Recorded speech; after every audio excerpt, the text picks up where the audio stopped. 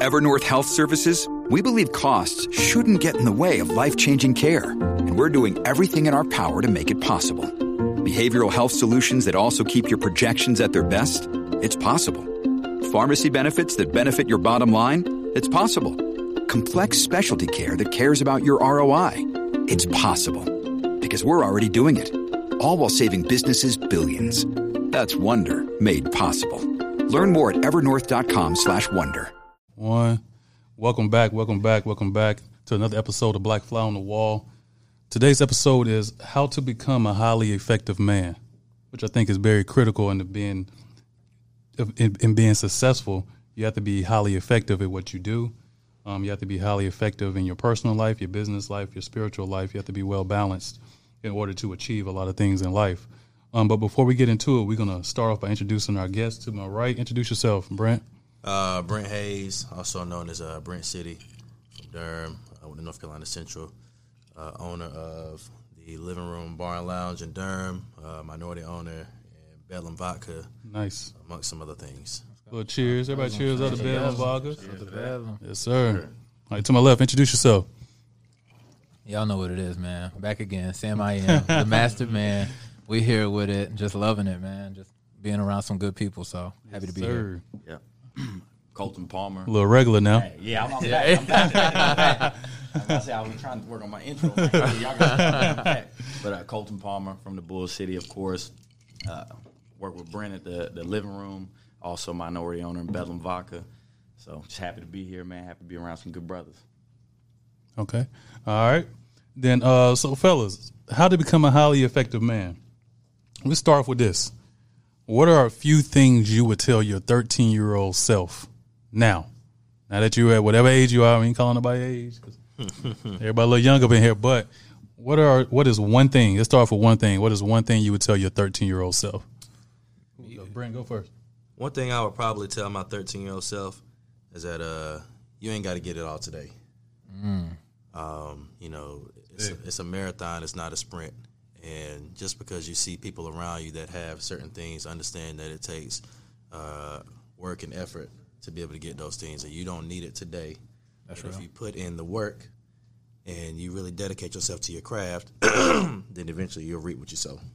So I want to piggyback off of that one and just say you ain't got to do it alone, right? I think Bingo. That's put a lot of pressure on yourself. Me especially, speaking for myself, I believe I put a lot of pressure on myself growing up, like just trying to make things happen, whether it's for my family or for myself, and just realizing you ain't got to do it by yourself. So solid teamwork. Yeah, absolutely. I got some good ones, man. I tell my 13-year-old self, I would say failure, is something you need to experience to understand how big the win is. Mm-hmm. Coming from my wrestling career and everything, it was win or lose. It was, I feel like life was based on that, but it was more so once I realized about around 13 years old, putting a lot of pressure on myself. And my pops just one day he told me, I don't care if you win or lose. I just want you to see you put forth your best effort, and that changed everything. Once I realized, okay, I just got to go out there and scrap, and my parents will be happy with the outcome. That changed my career and the trajectory of my career, and I just carried that into life. So if I could tell my 13-year-old self anything, it would be, hey, just keep scrapping, keep pushing, and keep it moving. You learn from those losses. And don't be afraid of them too. Don't be correct. Absolutely. And something you said is real key in regards to failure is that one of my favorite spiritual advisors is Sadhguru, and he has a quote that says, "To a well-balanced man, failure doesn't exist. Fall down 100 times, 100 lessons to be learned." Mm-hmm. So it's about how you critically examine your life experiences, right? You go through an upset, you go through a breakup, you go through a bad business deal. You can choose in that moment to harper on what happened to you or how it happened or how can it not happen again, right? We all have the decision to look at these things and say, all right, this is the journey that I've been on. These are the gems that I picked up along my journey, and this is how I'm going to apply it in the near future. One thing that echoed a lot of you all's responses echoed is a lot of humbleness. What would you say? What role does being humble play in being highly effective? That's a good question. Got them shook. Well, yeah, I mean, you got me thinking. You got me thinking. No, got the wheels turning, man. Yeah. You got my. Being humble is key. It's very key because I feel like it allows you to kind of realize and figure out who you are as a person, right? And being humble is something that's needed in that journey of going from a young man to an actual man. And like I said, it falls back on that. You ain't got to get it all today. The humbleness in you should allow you to be able to trust the journey and trust the process. The cockiness in you would allow you to say, "Nah, I need it right now." Ego. Ego. So, I feel like a lot of times, especially in the climate and the era that we grew up in, it's a piggyback off what he says. It's almost like everybody's competing. Everybody's competing. And that's the ego and that's the cockiness. But the humbleness will make everybody come together because it's always strength and power in numbers. Absolutely. Nobody's ever been able to do it by themselves. Right. But once you come together as a team, and we had to kind of figure that out. We did. We had to figure that out. I started out doing my thing in Durham. And see, Colton's a year behind me. And so when I first started out, they were still in high school and they were coming to the events. But then when they started doing the events, they were doing their thing on their side and we were doing our thing on our side. And it wasn't probably until the last 6 or 7 years that we actually came together. But in that 6 or 7 years, we've done more in 6 or 7 years than I did. You could have done by yourself. Exactly. And so that's the humbleness part, right? Sometimes you got to be humble. Put your ego to the side. Like it's not a pissing contest anymore because we all have the same goal. Cole, what did you learn with that experience of, you and Brent linking up and starting as youngsters with the nightlife scene and the event scene and all that? What was one of the key lessons that you learned through that process? Well, like Brent said, we had really 3-4 real big personalities, and all of us had, kind of, we're taking the lead, I guess you could say, because we're coming from our own, doing our own events. And in that collaboration, I remember Brent and James sat me down one day. We kind of took over our first spot. We were running it. And I was super business, just hyper-focused on business and hyper-focused on – I wanted to prove to them that I was going to be working. They pulled me to the side, and they were like, man, we need you to be you. Like, we know you're all business, but that's up until the party. We need you when you get here. We need you to have a pregame. We need you to be the life of the party, buying people drinks, what I'm saying, mingling with the people. And I was like, damn, I kind of forgot who I was in this space, but I needed them to tell me that was okay. You know what I'm saying? We know you're grinding. We know you're working. But, hey, you still got to be you. You got to, Absolutely. handle your role pretty much. And from that point on, I mean, I evolved as, I guess you could say, a promoter or throwing events because I realized, okay, Brent, I would call him the promoter. I'm more, as I would say, the facilitator. The facilitator. I'm facilitating. James is going to be the life. He's the energy. He's the lifeblood. But all of us together are, we're a problem as a unit. Yeah. Right. We're a problem. We the Warriors. Yeah. You know what I'm saying? But one thing about the humbleness, though, I just want, when it comes to being humble, if you're not humble, there's going to be a point in which you get humbled. Yeah. Absolutely. And that's going to hurt. Yes. So until you realize what it's like to be humble, yes, then you might be on the wrong trajectory. But that humbleness will guide you and take you to the right place. And people notice that. They see it. You know what I'm saying? And honestly, I feel like people respect it when you're absolutely. humble. I think one key thing in being humble is because it's a word that's thrown around a lot and people say, I'm humble, I'm humble, I'm humble. A lot of humble people don't say that they humble. It's the humiliation that you take in your daily life, right? The humiliation you take in serving others, the humiliation you take in providing for your family, the humiliation that you take in achieving things and giving the accolades to your friends, saying that you couldn't be there without your friends and with people supporting you and your mother and your father and all these different things. It's like you don't automatically go to I did this, right? Yeah. You understand the key meaning of there's no I in team. And I think a person who is humble and who has a humiliation is a trait that a highly effective man has. Every highly effective man has that ability to be humble because, like you said, Colton, it's hard to get to the mountaintop without life humbling you themselves, right? Sam, what you think about that? See, my first experience with the word humble was really in a sentence, right? Like I would hear people say, I humbly submit. I humbly submit. Like I would hear that in church. I would hear like my aunts and them say that. So like to me, being humble means you're submitting yourself to whatever it is. Now, may that be the journey. You know that you're not bigger than the journey, right? So you can go in there and you can work your ass off every day because you know that the journey is where everything happens. Absolutely. Like you guys said, you were doing stuff on your own, but now you look back 6-7 years, you like, dang, what we've done over the 6-7 years has gotten us here. Imagine if we was doing it the whole time together. Exactly. Yeah, and that's what you start to think about. You're like, man, if I would have submitted to the idea of the journey way earlier, just imagine what I could have done. But you know, are humans born to appreciate the journey, or is that something that it's kind of like it's kind of like that is part of the esoteric knowledge of being successful, right? Yeah. It's not common knowledge to appreciate the journey, because if every human just woke up and appreciated the journey, think about how the social system would be, classism, racism, all of these things would almost be abolished, right? Because everybody would understand that the steps that I take to get here are not my own. They're based on the people that have supported me and got me here, right? One of the common things that we learn is that, you know, it takes a village to raise a child. So it takes your grandma whooping your tail whenever you a kid. It takes your mom getting on you. It takes your dad taking the video game away. Miss Johnson up the street, like disciplining whoever, you. whoever your mama said they can tell your love. You know what I'm saying? That was everybody for me. Right, same thing here. Same thing here.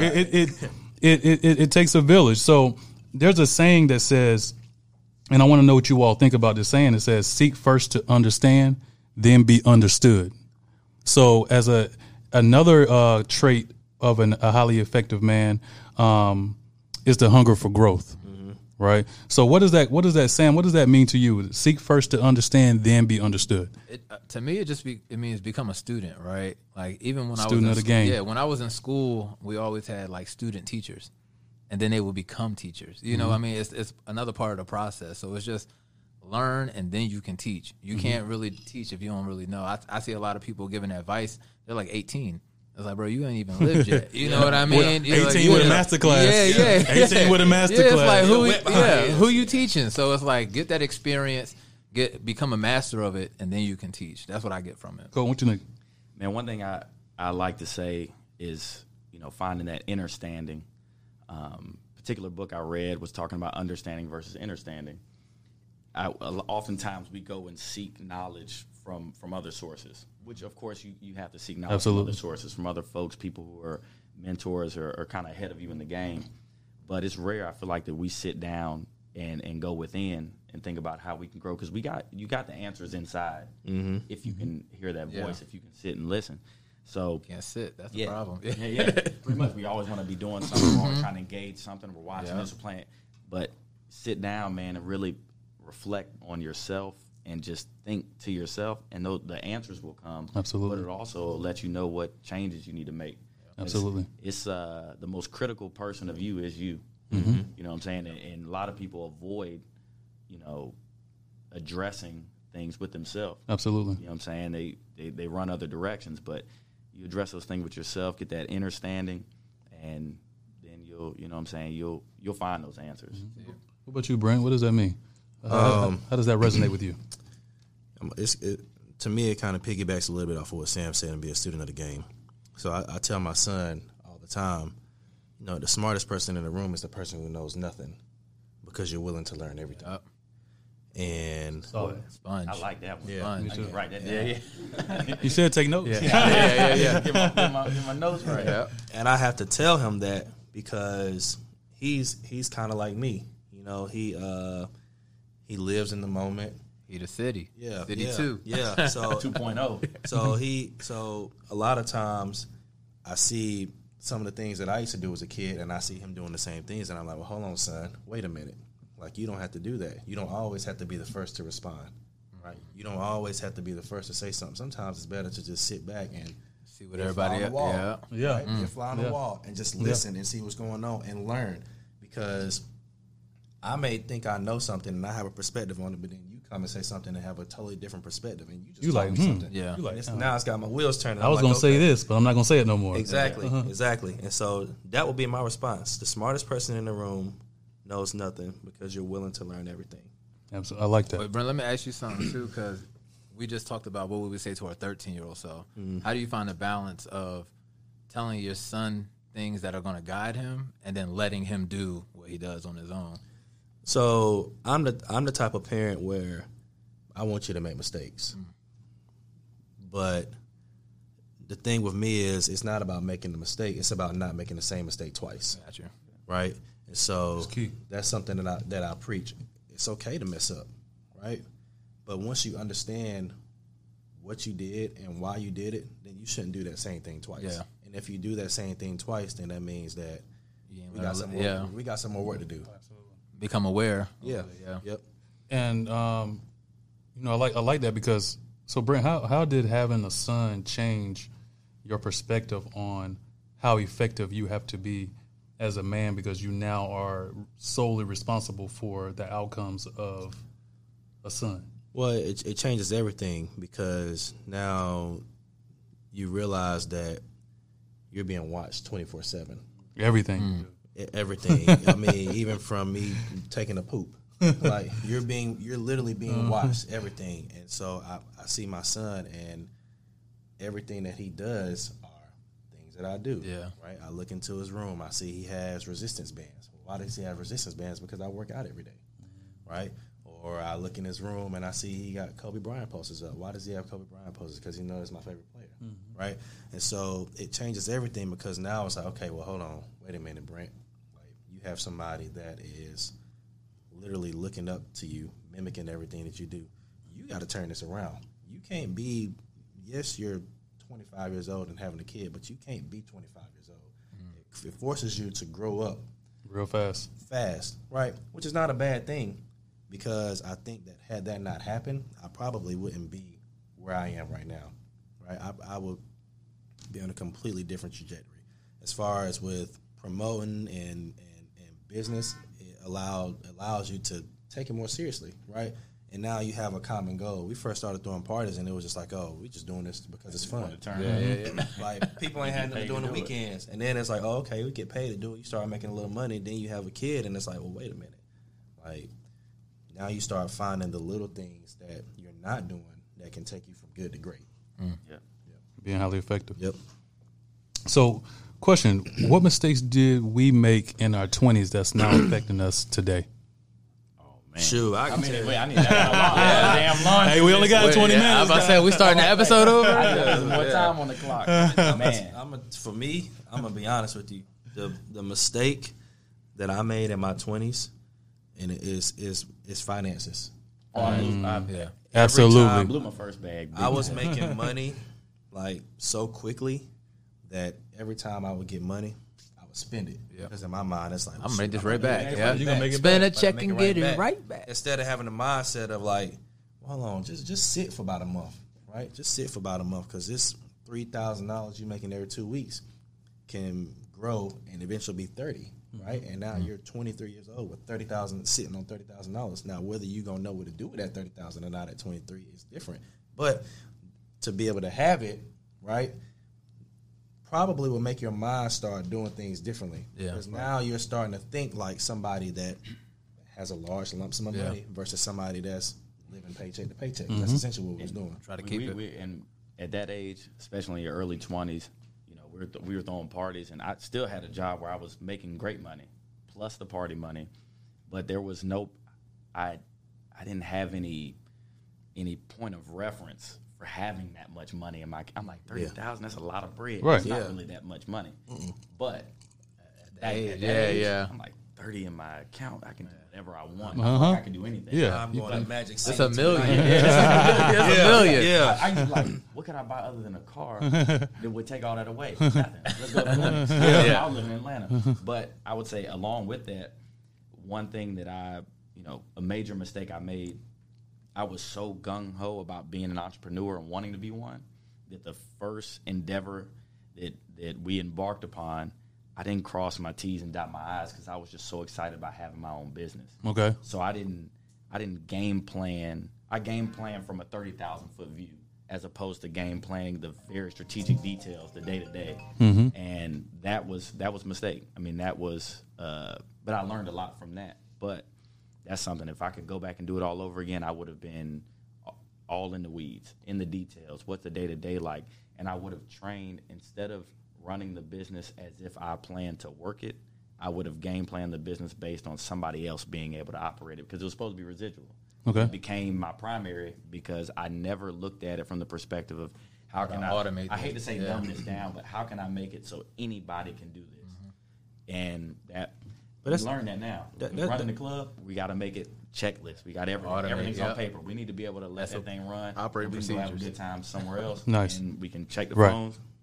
We made some bread tonight. But you know what, though, man? That's the beauty of messing up, right? That's the beauty of messing up because those are little things that happen, right, that have a big effect on you, right?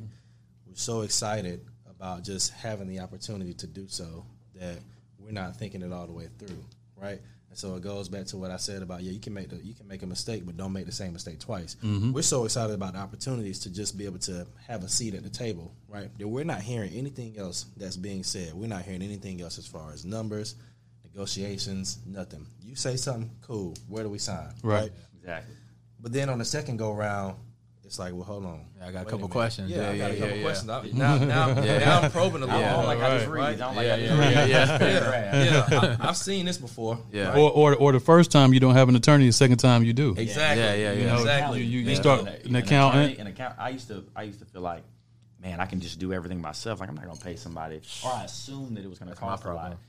Man, You'd be surprised. when I reached out to attorneys, like, hey, can you just handle this paperwork for me? Can you drop a contract? I'm like, oh, that wasn't that expensive. Right. Then my boy hit me and was like, hey, man, y'all got so much going on. You need an accountant. I'm like, all right, I don't really want to pay an accountant. The best thing I did was get an accountant. Yeah. He handled all my taxes. Yeah. Now it's like I used to stress out for a whole month. Like, damn, I gotta make sure I do that business taxes right, and I gotta do this and do Absolutely. that. Yep. Pay somebody to do it. Do what you're good at. Yeah. Focus on what you're good at. What I'm good at when it comes to our business is the graphics, the website, the lead up to the event. That's me. I'm staying in that space. That's why people ask me why I don't do no work on my car. It's somebody that gets paid to do that. Right. Yeah. I'm not about to be messing up my stuff. That's important though. So my son plays on the AAU basketball team, and I help out and coach, for practice or whatever. But one of the main things that I preach is do your job, Yep. right? Don't try and do somebody else's job because when you try and do somebody else's job, what happened? Your job Lose. is undone. Yeah, Yep. you don't do your job. Your and you job is messing up their undone. job, Yeah. Your job right? is undone. So that's important. That's key to what he's saying. Like, hey, know your role, right? And this goes back to being humble, right? Know your role. Don't overstep your boundaries, right? Do your job. Make sure that your job is done, right? And then hold the other person accountable and make Absolutely. sure that their job is done. Yeah. And to me, that's probably the biggest thing with us and probably with everybody in the room is being humble enough to say, okay, hey, like, yeah, this is a huge role, but this role ain't for me. You gotta know that. Yeah. And ask some questions. Yep. Yeah. And so, fellas, we got a new little mid-segment conversation called #Fly Conversations, right? So I'm going to give y'all a scenario, and in 30 seconds or less, I want you to answer what you would tell this young man. How about that? Hey, an 18-year-old young man has a kid. How would you recommend he manage his personal life in order to become a highly effective man by age 30? 30 seconds or less. Coat and go. Hey, you got to prioritize. That child is number one. Number two is yourself. You got to focus on your child and yourself, because if you keep growing, that young man or woman is going to watch you grow, and they're going to grow with you. Nice. So still stay focused. Keep your eye on the prize. All right. Let's Brent. Go. I would say don't get discouraged. Because you can relate. Yeah, I can relate. You weren't 18, but you were I was 24. Yeah. Don't get discouraged. The road to success is not always straight, and it's going to be speed bumps, and it's going to be dead ends. But I would say have goals and work to achieve those goals. And just because you don't achieve them in the time frame that you set doesn't mean that they're still not achievable. Solid. So, Sam?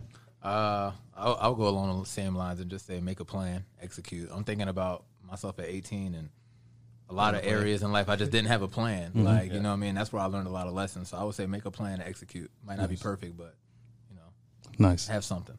Nice. I know we're getting short on time, so I just had to say this about Go ahead. about the journey, because I was holding this in.